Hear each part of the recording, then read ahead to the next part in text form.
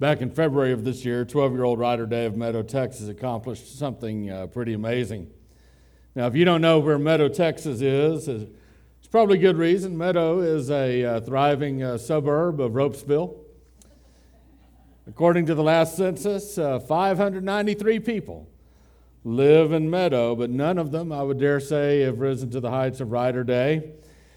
Because as you can see from this picture here, on February 7th, his steer, Cupid Shuffle, was named the grand champion steer at the Fort Worth Southwest Exposition and Livestock Show. Thousands of steers were entered into the show, but there can only be one grand champion. It was the first time since 1982 that a Hereford won. But if that wasn't enough, Cupid Shuffle broke the all-time record when it went for auction. It sold for $300,000. Now, if you look at this young man, this picture here, you can tell that he was made for this. I mean, he's got that hat on his head, and he's got the banner, the championship banner in one hand, and he's in control of that big, beautiful cow on the other hand, with the other hand. And you can tell this young man, Ryder Day, he's not a city boy. He's a country boy. You can just tell he grew up around livestock. Probably goes back in his family for generations, and now he's paid for his and his brother's college education.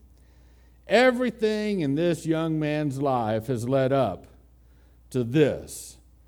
And there's no telling what this experience might lead to in the future. And the reason I'm talking about Ryder Day is because you and I are the same. I'm not saying that you and I can show prize-winning cattle. I certainly can't. I'm a city boy. I mean, if I'm in the same room as cattle, I'm leaving. I'm not going to wait around to see if it's Elsie the cow or Bodacious the bull. I'm gone. So when I say we're the same as Ryder Day, here's what I mean. God uses everything in our lives to design us in a very unique and powerful way. Everything in your life, God uses to design you, to make you unique, to make you who you are. And I believe that there are 6 aspects of life that characterize who you are. The first of those is character. Character. Now, when I talk about your character, I'm talking about those positive, strong, beneficial qualities of your life. Oftentimes, when we talk about character, we mean moral attributes, moral qualities like integrity or truth-telling, things like that. For us as Christians, our character is rooted in a very unique fact that the world cannot understand. For us as Christians, our character is rooted in that we answer to God foremost.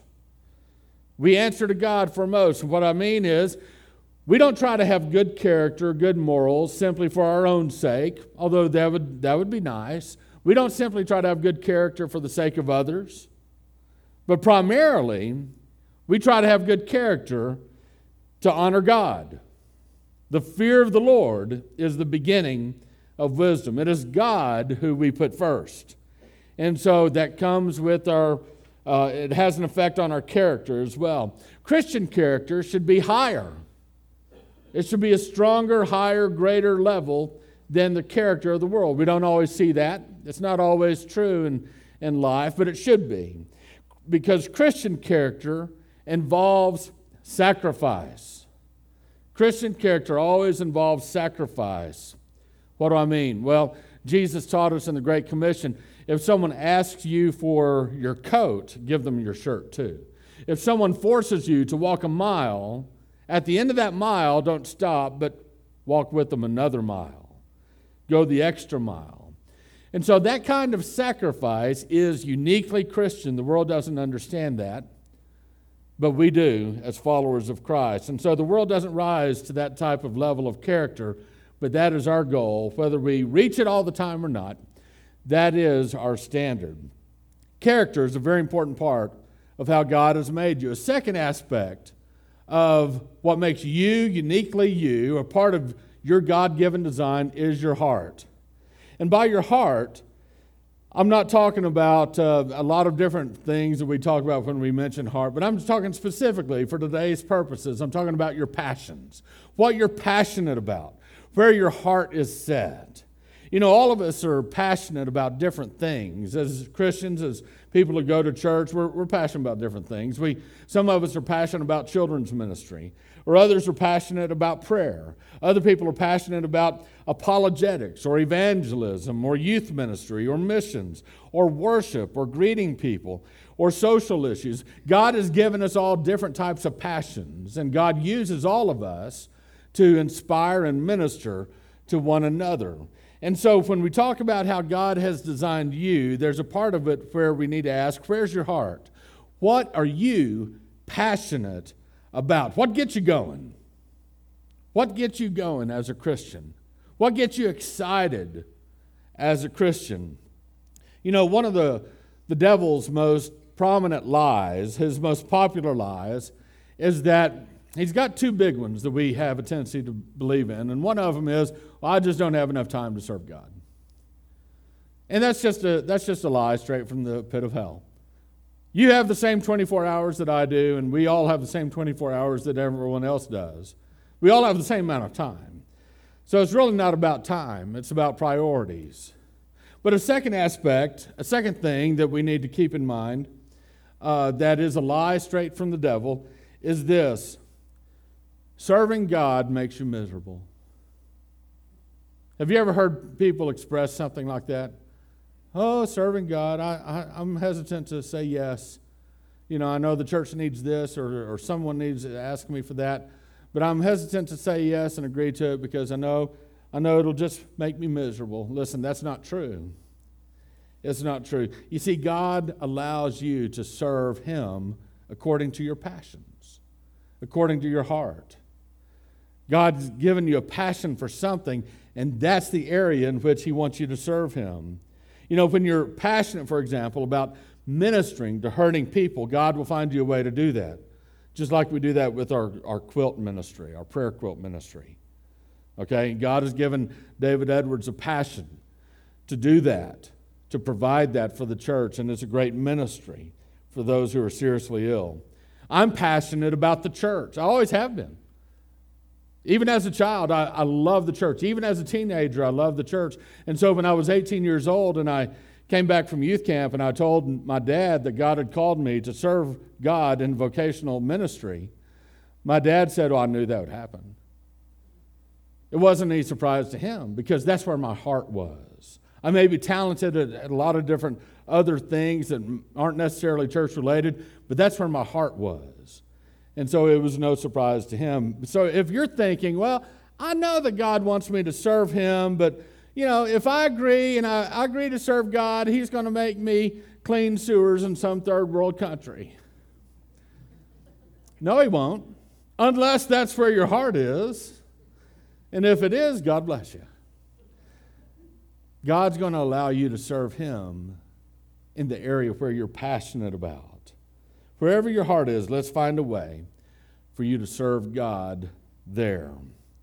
A third part of what makes you uniquely you is your abilities. It's your abilities. Now, we all know what abilities are. Sometimes we call them natural abilities or God-given abilities, or sometimes we would even call them acquired skills. For example, I can't play the piano like Nancy can. I can't play the guitar. I can't play the bass or the drums, but we have people who can. We have people who do. You know, what God has given me an ability to do is speak in front of large crowds of people. It doesn't matter how big the crowd is. I can speak in front of a large crowd of people. And for some of you, you'd rather die than have to get up in front of a large group of people and talk to a large group. You know, but I've always been good at that, even as a child.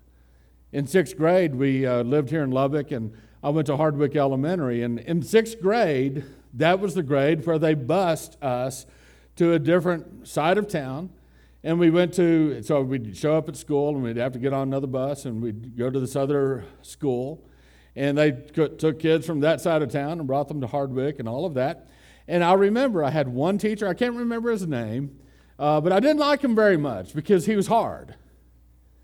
And I actually got a B in that teacher's class because he gave us homework. Homework? What is homework? And I wasn't in the habit of being able to do homework. You know, when I got home, that was Gilligan's Island time. That wasn't homework time. And so I had some difficulties, some lessons I had to learn. But one of the things he had us do in that class was every single student in that class had to get up in front of the entire class and give a speech. And then at the end of the speech, the rest of the class members would critique you. And that was pretty intimidating. Little did I know that that was preparation for what would become a weekly occurrence.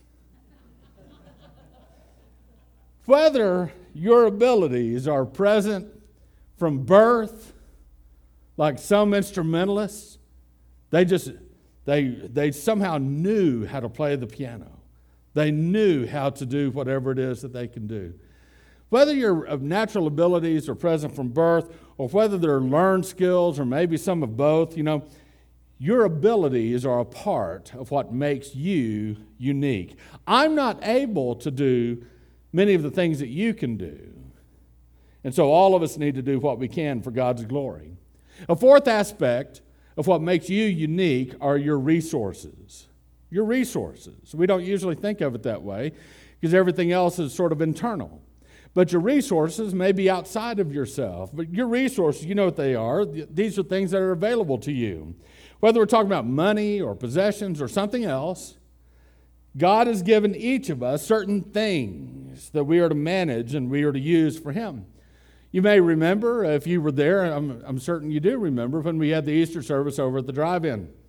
And we could have done that Easter service without a big, long trailer for everyone to stand upon, for all the people on stage to stand upon. We could have done it without the big, long trailer, but it would not have been very effective at all if we didn't have that trailer.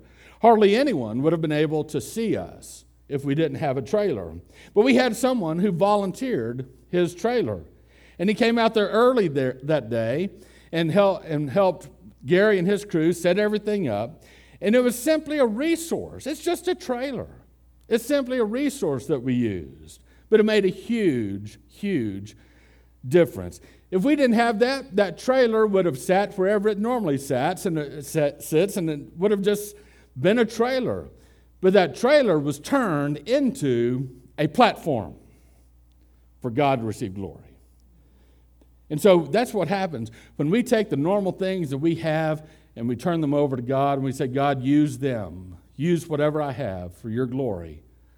God can take a normal thing and make it something wonderful. If you have a resource and you place that resource in God's hands, God can do some pretty great things with it. So what resources do you have? What is it that you own that you can give over to God? And if you sort of question, well, I'm not sure what I have, think about it this way. What has God placed in your hands? And what can you turn back over to the Lord? A fifth part of what makes you unique are your insights.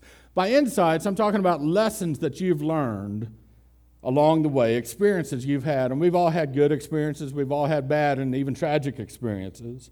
But God teaches us in the good times. God teaches us in the bad times if we're willing to listen. And if we are willing to listen, if we do learn what God has to say to us, it may be that God wants us to share what we've learned with other people who are going through a similar experience, whether good or bad. We know what 2 Corinthians chapter 1, verse 4 says. It says that God comforts us in all of our afflictions so that we can comfort others. God comforts us so that we can comfort others. That's the way of life. That's the way of God's kingdom. God ministers to us. We learn things. We gain insights. It's not just for your own private consumption. It's so that you can be a blessing to other people. And so what have you been through? Whether good or bad, that can be an encouragement, that can be a comfort to other people. And if you're willing to share your story, the entire body of Christ can be built up. There's a sixth and final aspect of what makes you uniquely you, and it's your spiritual endowments. And by that, I mean these are supernatural blessings that come from the Holy Spirit living and working in your life. Spiritual endowments are mindsets or words or actions that rise above the normal human experience. We've all seen the tragic events of recent weeks and the rioting and the looting and all of the response to what very easily appears to be a tragic and unnecessary action. But you remember a number of months ago in Dallas, Texas, when the brother of Botham Jean in court forgave and hugged the former Dallas police officer that shot Botham. That kind of action, that rises above a normal human display of emotion. That is a magnificent display of God's grace and God's mercy. You see, when God spiritually endows us with something like that, it shows up when a person is filled with the Holy Spirit. Well, how do I become filled with the Holy Spirit? By yielding yourself to God. If you yield yourself to God and say, okay, God, I'm not going to live for myself today. I'm going to live for you. Spirit of God, do what you want through me. When you yield yourself to God, that is when the Holy Spirit fills your life and can do things through you that are beyond your own normal human experience. God can use you in supernatural ways. And so your character, your heart, your abilities, your resources, your insights, your spiritual endowments, all of these elements are what make up your unique design. These are how you are designed to serve God. Everything that makes you uniquely you goes into how God wants to use you. And how God wants to use you is what the New Testament calls gifts of grace. In fact, the word charis means grace. The Greek word charis is the word for grace. And the word charisma is literally grace gifts. Gifts of grace. And when you understand how you are designed and you begin to serve God according to your design, God uses you as an instrument of His grace. And so your spiritual gift, more literally in the New Testament it should be translated, your gift of grace. That's what it literally means. Your gift of grace is your ministry, your service to God, and what that does when you put it to use, it builds up and it edifies the body of Christ. You see, God may, at the moment of your salvation, He may have given you a supernatural spiritual endowment. He may have blessed you at the very moment that you were saved, but I want you to understand that's only a small portion of your overall gift of grace. You have to remember that Paul had a companion by the name of Timothy, and he received his gift of grace well after he was saved. In 1 Timothy chapter 4, verse 14, Paul says, "Do not neglect the gift you have, which was given you by prophecy when the council of elders laid their hands upon you." That wasn't when Timothy got saved. That's when Timothy started his ministry. And so Timothy's gift of grace, his service to the church, began that day when the elders laid their hands upon him. And I want you to remember that your gift of grace, your ministry, it might change over the years. In 1 Corinthians chapter 12, verse 31, Paul tells us to desire the greater gifts. And that only makes sense if there's a possibility of our giftedness, of our service to God, our gift of grace, changes over the years. Why would our gift change over the years? Because we change over the years.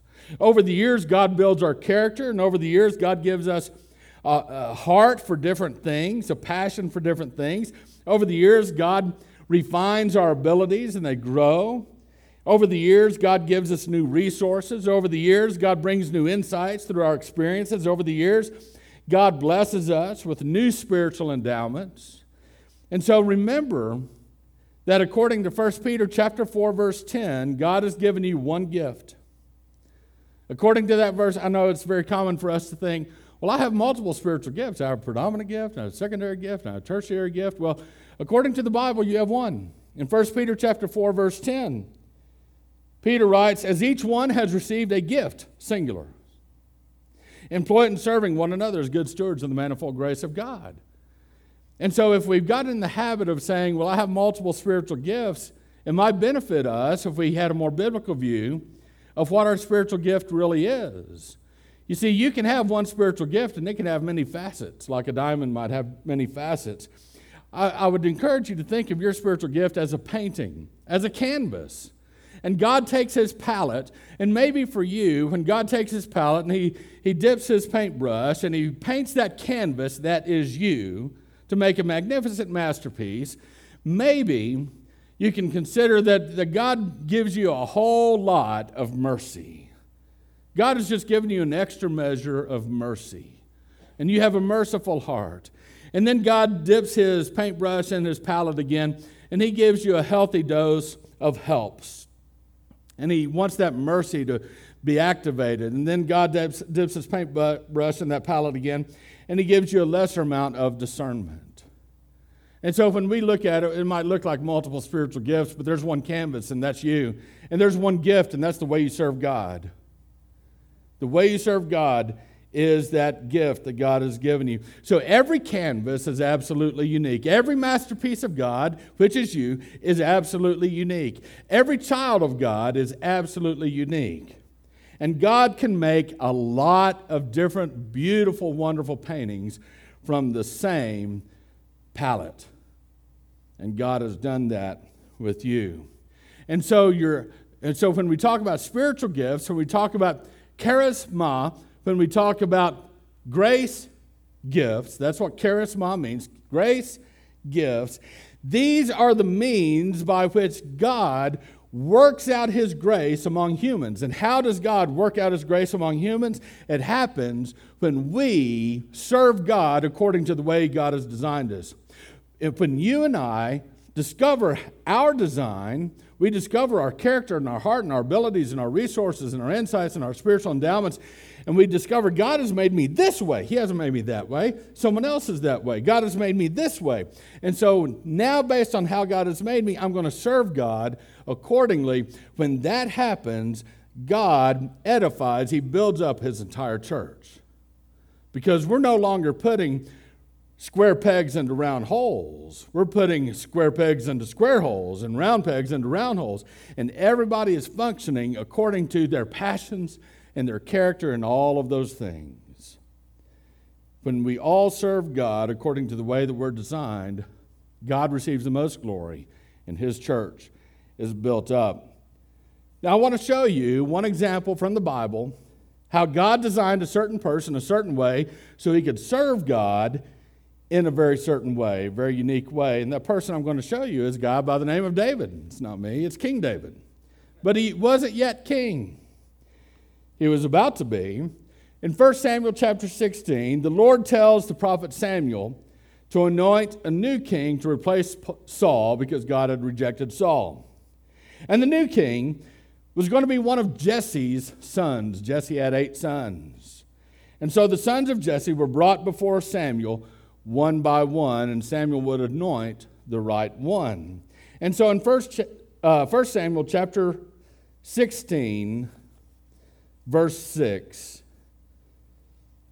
here's what we read.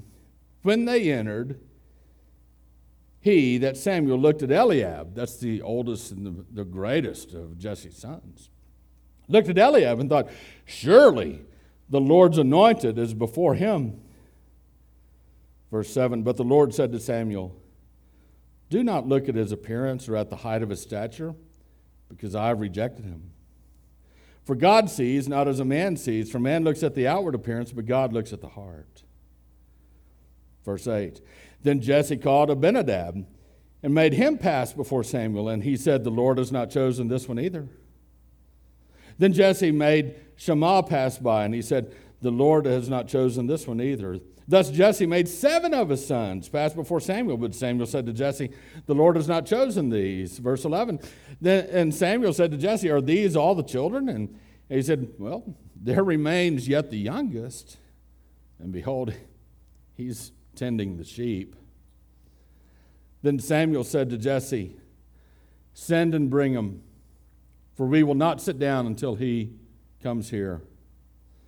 So he sent and brought him in. Now he, the youngest, he was ruddy, with beautiful eyes, and a handsome appearance. And the Lord said, arise, anoint him, for this is he. Then Samuel took the horn of oil and anointed him in the midst of his brothers. And the Spirit of the Lord came mightily upon David from that day forward. And Samuel arose and went to Ramah.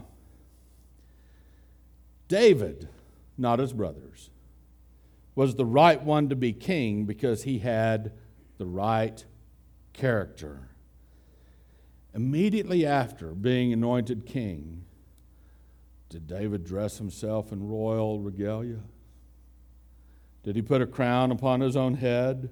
Did he become proud? No, we learn that immediately after he was anointed king, David went back to being a shepherd. He went back into the fields and tended the sheep that was in his care.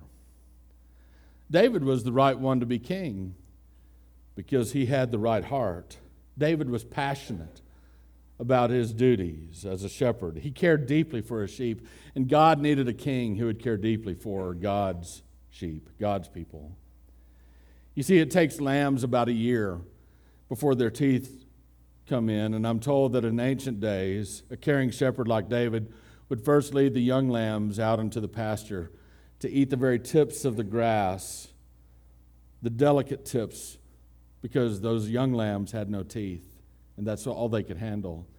And then when they're finished, the shepherd would go and get the oldest sheep, and if he was watching any cattle, he would bring the cows out as well, take the old cows, and he would bring them out into the field, and they would eat the middle part of the soft stalks. And finally, the healthy, young, strong sheep and the young, strong cattle would be let out because they had the strongest teeth, and they could chew the lowest part of the grass next to the roots.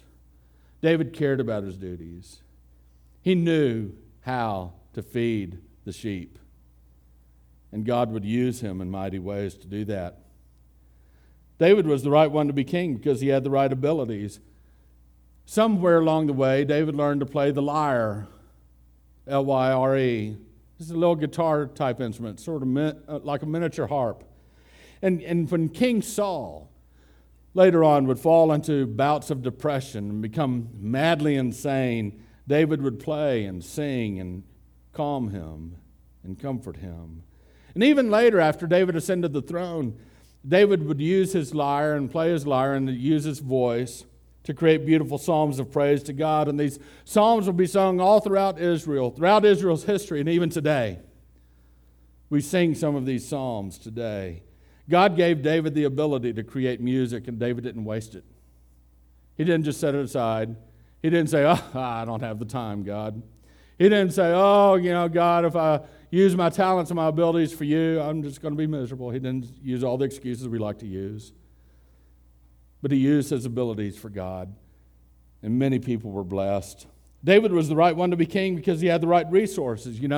Being a shepherd out in the middle of the fields has to be a lonely job, and sometimes a young shepherd would take a slingshot, and he would do a little target practice, and he knew after a while the best kinds of stones to use, the best ones that worked. They were the ones that were smoothed over by the waters of a river or a brook.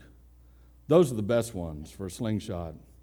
And later, when Israel needed to defeat Goliath and the Philistines, young David was just the right man. He didn't need Saul's heavy armor. He simply walked down to the brook, the Bible says, and he picked up 5 smooth stones. They were smooth because of the water that God provided. And all he needed was one. to defeat Goliath. David knew that every resource that God gives can be used for God's glory. He was the right one to be king. He was the right one to be king because he had the right insights. There's an ancient Jewish commentary that says that King Saul, who preceded David, was a bad king because King Saul had no flaws. Think about that. A bad king because he had no flaws. This is how the Bible introduces Saul. A choice and handsome man, and there was not a more handsome person than he among the sons of Israel. From his shoulders and up, he was taller than any of the people. Saul was perfect in every way, and that made him the most imperfect king. When someone has no flaws, they can become arrogant, and that was certainly true of Saul. When someone has no flaws, they have no need of God. But David, he was a man deeply flawed. And maybe it was because of his flaws that he pursued God so hard. He became a man after God's own heart. David had to pay some terrible prices for his sin, for his failures, but he is, even to this day, considered Israel's greatest king. And David was the right one to be king because of his spiritual endowments. It was the Lord that gave David victory over Saul. He didn't take that into his own hands. He waited for the Lord. It was the Lord who gave David victory over Israel's enemies. And the very last verse that we just read about David's anointing as king includes this phrase. It says, "And the Spirit of the Lord came mightily upon David from that day forward." And reminds me of this powerful truth. If God is with us, who can be against us? You see, God designs every single person in his family for a very specific purpose. There is a ministry that God wants you to fulfill. If you are still breathing, God's not done with you yet. He has something for you to do. It might not be the same ministry that you had years before, but God has designed you for something. You may say, well, I don't have the same abilities that I had before. God is not as interested in your abilities as he is in your availability. God wants you to be willing to say yes to him. If today you're willing to say yes to God and you want to discuss with me how you can best serve him, I would invite you to get in touch with me. One way you can do that, you can text the word serve to our phone number 806-375-4240.